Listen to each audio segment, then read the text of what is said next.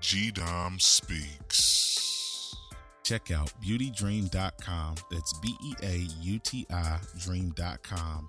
Get the Meraki Apex Calf Raise Stretch Block for $54.99. This stretch block will help you perform different variations of calf raises and build great calves. For $54.99 and get those legs in shape, most definitely a deal. Not to mention that this product is made in the United States. Check out beautydream.com. What's up, everybody? Today I want to talk to y'all why I failed at beat making / music producing. And I don't even really think it was music producing, but just beat making in general. I didn't fail at beat making. I failed at trying to be successful music producer. And there was a few things that I contributed to my failure. So I got started at music around 15 years old, a little bit early. I was always playing around in it like anybody else. I wanted to take it to a next step. I seen some friends knowing how to play the piano and produce and stuff like that. A friend of mine named Quan, was my brother's friend because they was in the same grade, introduced us to his cousin. His cousin's named Lamar. And we just kind of started rapping. They were already rapping, and we just kind of came in at the end of it. It really wasn't the end of it. I mean, we 15 at that time. And so I loved the way the beat making rolled. I even tried rapping. I mean, I was okay as a rapper. I wasn't like the best. I was not the best at all. I thought I was cool, but the crew, we was all cool. I felt like it had a bunch of talent. So I wanted to produce. I wanted to make the music. I wanted to make the beats. So I had my mama go out and buy me the MTV Music Generator. Is on PlayStation. And I didn't even know nothing like that existed until we went up there. I was searching and bam, I found it. So I started to learn how to make beats on the PlayStation, which was that was hella cool. And after I was learning that, after a few years, Lamar used to bring over his CD burner, and we took the audio cords and plugged it directly into from the PlayStation and plugged it directly into the CD burner so we can burn beats off of the PlayStation. So I had visual, and I had to put the audio through the CD burner so we could, have some of my beats served. He even used some of my music on his first album, which was called Give It To Him. And so it was kind of like my first time dealing with it, my debut album. And then by that time I had got the second version of the generator, but that's where I first learned how to make beats and all of that was MTV Music Generator 1 and 2. I didn't really go after 3 because by that time I was ready to actually have some physical equipment. Lamar and them had all the physical equipment. He had an ASR beat machine and a Alesis keyboard and a Roland VS1680. Yeah. And that's what we was, doing the music on, doing a lot of the recording on. So about time I'm trying to get me some equipment. I think I forgot the first beat machine I bought myself when I was out of high school. I graduated out of high school and I got this beat machine called the EMU. And I hooked up like this Casio keyboard to like MIDI out the keys to it. So I kind of started learning. So at the same time I'm learning, Lamar is teaching me a lot with it. And, I got some other friends, we out trying to do our little rap thing. Everybody trying to do their little rap thing. Everybody in this time frame, it's like 2002 to 2004 or 5, whatever it is. But we all trying to, be rappers. So by the time I had the EMU, the next thing that I bought was the Triton Extreme. They had the first Triton. It was the silver Triton. And then next thing I bought this Triton Extreme. And at the time, it was dope as hell. Like, you could do all of the workstation, the sequencing, and everything on it. So, man, I worked many, many years on that. And many, many years on that. But one of the reasons with it is why I failed is because I didn't put enough effort into it. Like, I was real hungry in the beginning. And I even was working on a lot of music, trying to get it down to record and do everything. I was trying to be the music producer, the beat maker, and the engineer, that's what everybody's trying to do when they're in that stage of it. You got to do it all so it can all sound good. We used to go down to Jazz's 64111 Studios. And that's where, I started recording. Well, that wasn't my first place that I started recording. The very first place I started recording was this studio on 75th, off of 75th, and Warner was like 77. I think it was like TC's or something like that. But that was the first time I was in the studio. I was around like 15, 16 years old. But the older I got, we went over to 64111 Studios over there with Jazz. So I was making beats and I was feeling as if like I was getting better. I mean, of course, because if you're doing anything with a lot of attention to it and the focus that I had on it, you're going to get better. Because I was in my prime of trying to learn new music and learn new sounds. But what I didn't do, I didn't evolve. I found something like that I want to be safe in, you know, as far as which keys that I learned to play based off of my fingers. I mean, all of that stuff, but I could have done way better than what I was doing making this music. Like the years gone by, I was selling beats to some cats and that was cool for a certain amount of time, but I couldn't make a living on it because it was just too inconsistent. And I'm not, you know, anybody around here in the KC area, I'm not saying that you can't make a living on it. You can make a living on it, but man, the sacrifice that comes with making a living on it. And by that time I was already a cable tech and I wasn't willing to give up this every 2-week paycheck with all these benefits to be a full-time music producer. I didn't sacrifice myself. So that's one of the reasons why I failed at it. And two, when music was changing, I wasn't changing. My style ended up being, you know, staying kind of like in the 2000s and, you know, coming out of it a little bit. But everything back in that time, it's like you had to have hardware. You had to have a whole bunch of hardware. And hardware was expensive, man. I mean, that Triton by itself was 2 G's. That Beat Machine was about 500. That Roland VS1680, which is I never got one of those. That thing was like around $2,000 or a little bit. It was something like that, but you had to buy discs and stuff and have all of that stuff as far as backup. But I should have done that and I didn't do it. But the years and years kept going on and I'm looking at producers using newer equipment. The whole Fruity Loops thing came in, and when that came in, that like busted people wide open because you could do things quicker. You can make tracks quicker than you could on a Triton Extreme or on a drum machine. And you can save it like within the snap of your fingers. Well, you know, on my Triton, it took a little bit. I had to process if the file was big, depending on how long you wanted it to go or not. But I failed. Another reason why I failed at music is because I didn't know what the bounce was at a certain time. Like when the party music was being made, my music was at a way slower tempo. And I mean, music is at a way slower tempo now. It's so crazy, but I was never leaving. You could say I would say about the 65. Yeah, about 65 beats per minute to about 130 beats per minute. It was like always slow with me. Then I kind of started to pick up where it was cool, but putting yourself out there and letting you know that you're a producer and, you know, trying to talk to different people about, you know, your beats and stuff, and getting a beat CD so people can listen to your beat CD, but you can't put the whole beat on the whole CD. You got to do like 20 seconds of a beat and then go. If you didn't feel like you wanted people to steal it. And I didn't want people to steal it, but I just wanted to work. And that's one thing that I never got to do was work like that. I mean, I tried. Jazz offered, I think he had a point where he was offering, you know, you can use this studio for this amount of money, you know, a month or whatnot. This side of the studio, as far as for production. I didn't do it. I was scared. Part of me was scared because I didn't feel confident in myself to say I can get the rent money, you know, from my space up by production. I was afraid that I was going to have to be paying Jazz out of my pocket from what I was making at work, you know, and it could have worked, but I didn't take the chances. You know, being a successful producer means you got to take the chances. Another thing that I didn't do, I did not move out of Kansas City.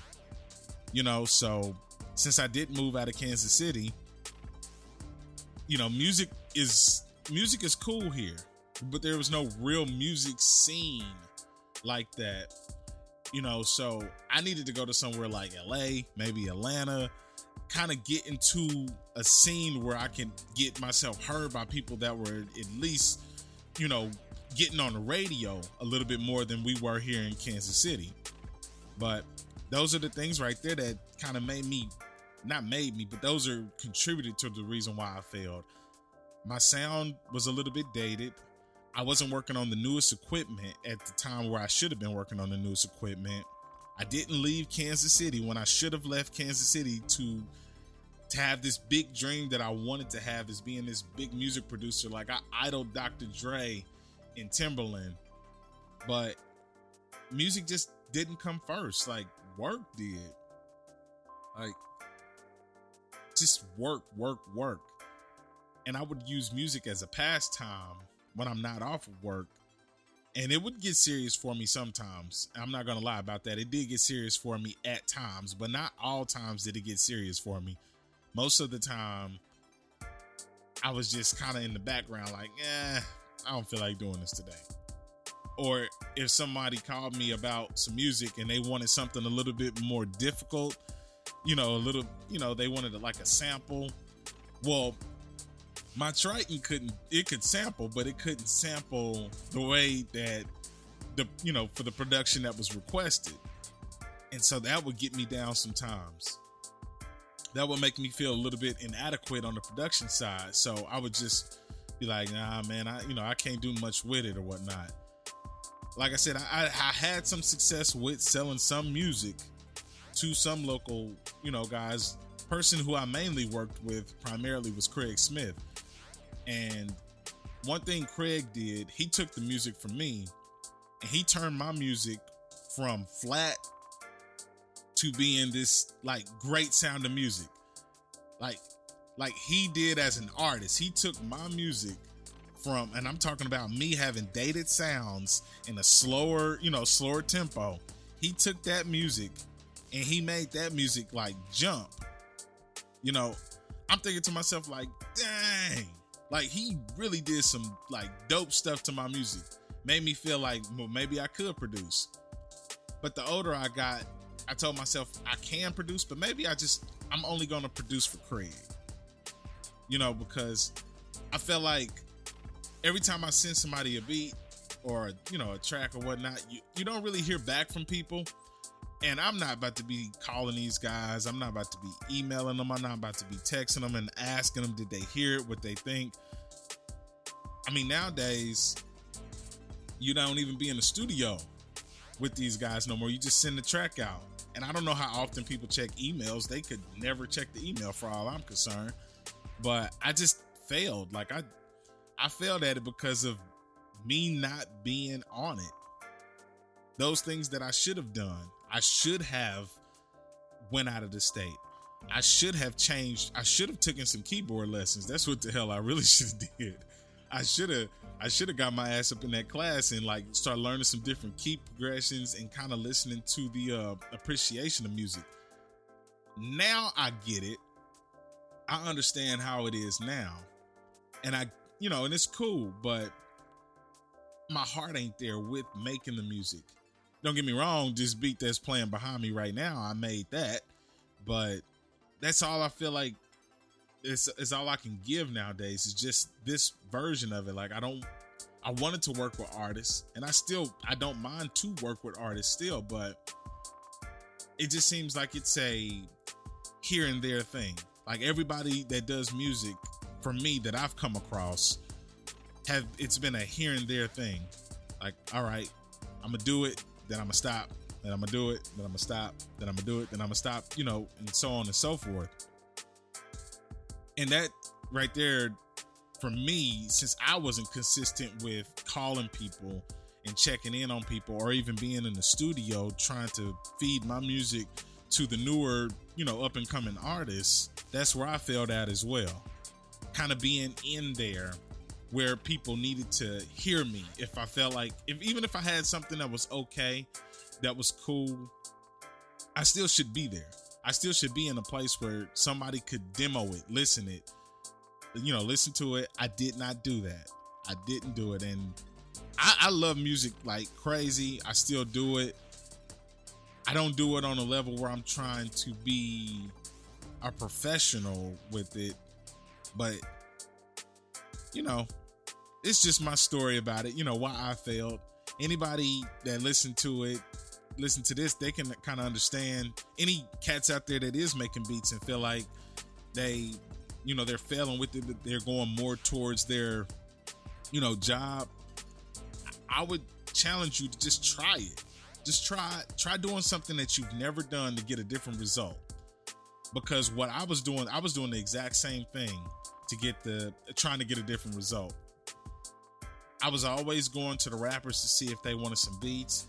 I never was in a different studio setting. I was just sending out music. I was thinking that this way that I was learning to do it was the only way. And there was multiple ways to do it. But I never changed the tempo up. I never went out of town and tried to hook up with, anybody from another state. I did none of that. I stayed local. My sound stayed played, and my music sounded older, and it sounded different. And that's why I didn't succeed, because even if it did sound different, or if it was played, I did not press it. I did not promote it. I did not say, hey, I got beats. I didn't. My name was not in any rapper's mouths to worry about, oh, we need to get a beat from him. Oh, dude is cold. We need to get a beat from him. I mean, at that point, it was a certain point, I was just sending beats out like, here, man, this beat is free. Here, I don't care. I mean, because when you just doing it, you like, man, here. So it's been a fun journey at 15 years old till now. That's about 17 to 18 years. And where I'm at now, like, everything is so much different when it comes to the production of music. Like, I've moved over from the Triton. I had to retire the Triton. I never wanted to let it go, but I had to. I moved over from that over to the Logic, and I have a drum machine now. So everything is all digital now. And believe it or not, my music now sounds like a million times better than what it even sounded a year ago. I'm way better today a year ago, but I don't feel like putting the music out and asking people, can they check it out or anything like that. I just kind of got stuck, man. And it's not a bad thing, because I looked at my career being a cable tech, like that was what was pushing me to the envelope right there. That kept me going, so, but I guess it's still room for me to get out there and do some different things in terms of music if I wanted to, but I'm just not in that space no more. I love it. I really do love it, but I'm not in that space no more. But I failed at music because I didn't change.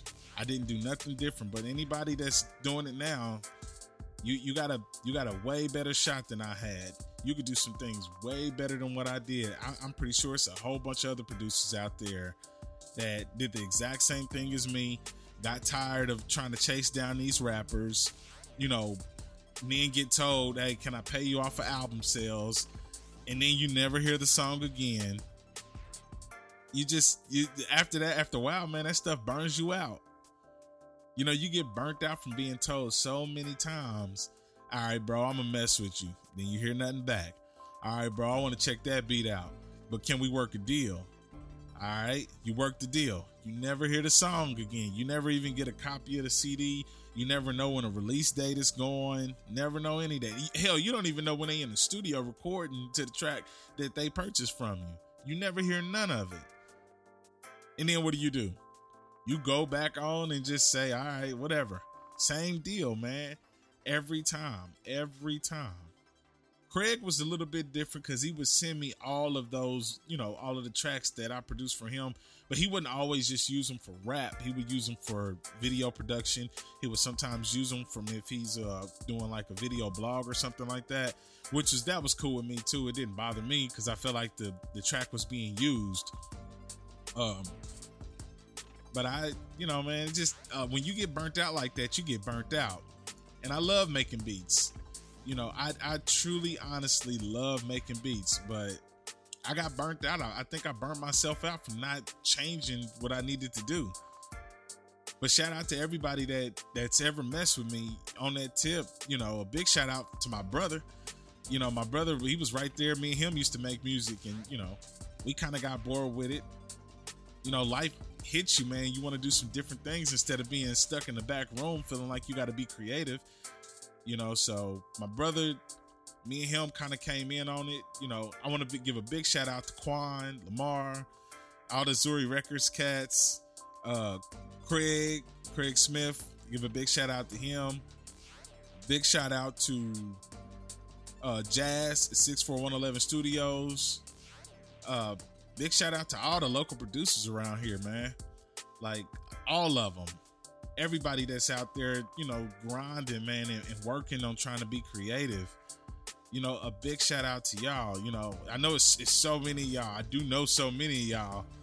It's so, you know, but it's just that, hey, you know, it ended up to be what it was for me, and I failed at it, and I'm cool with it.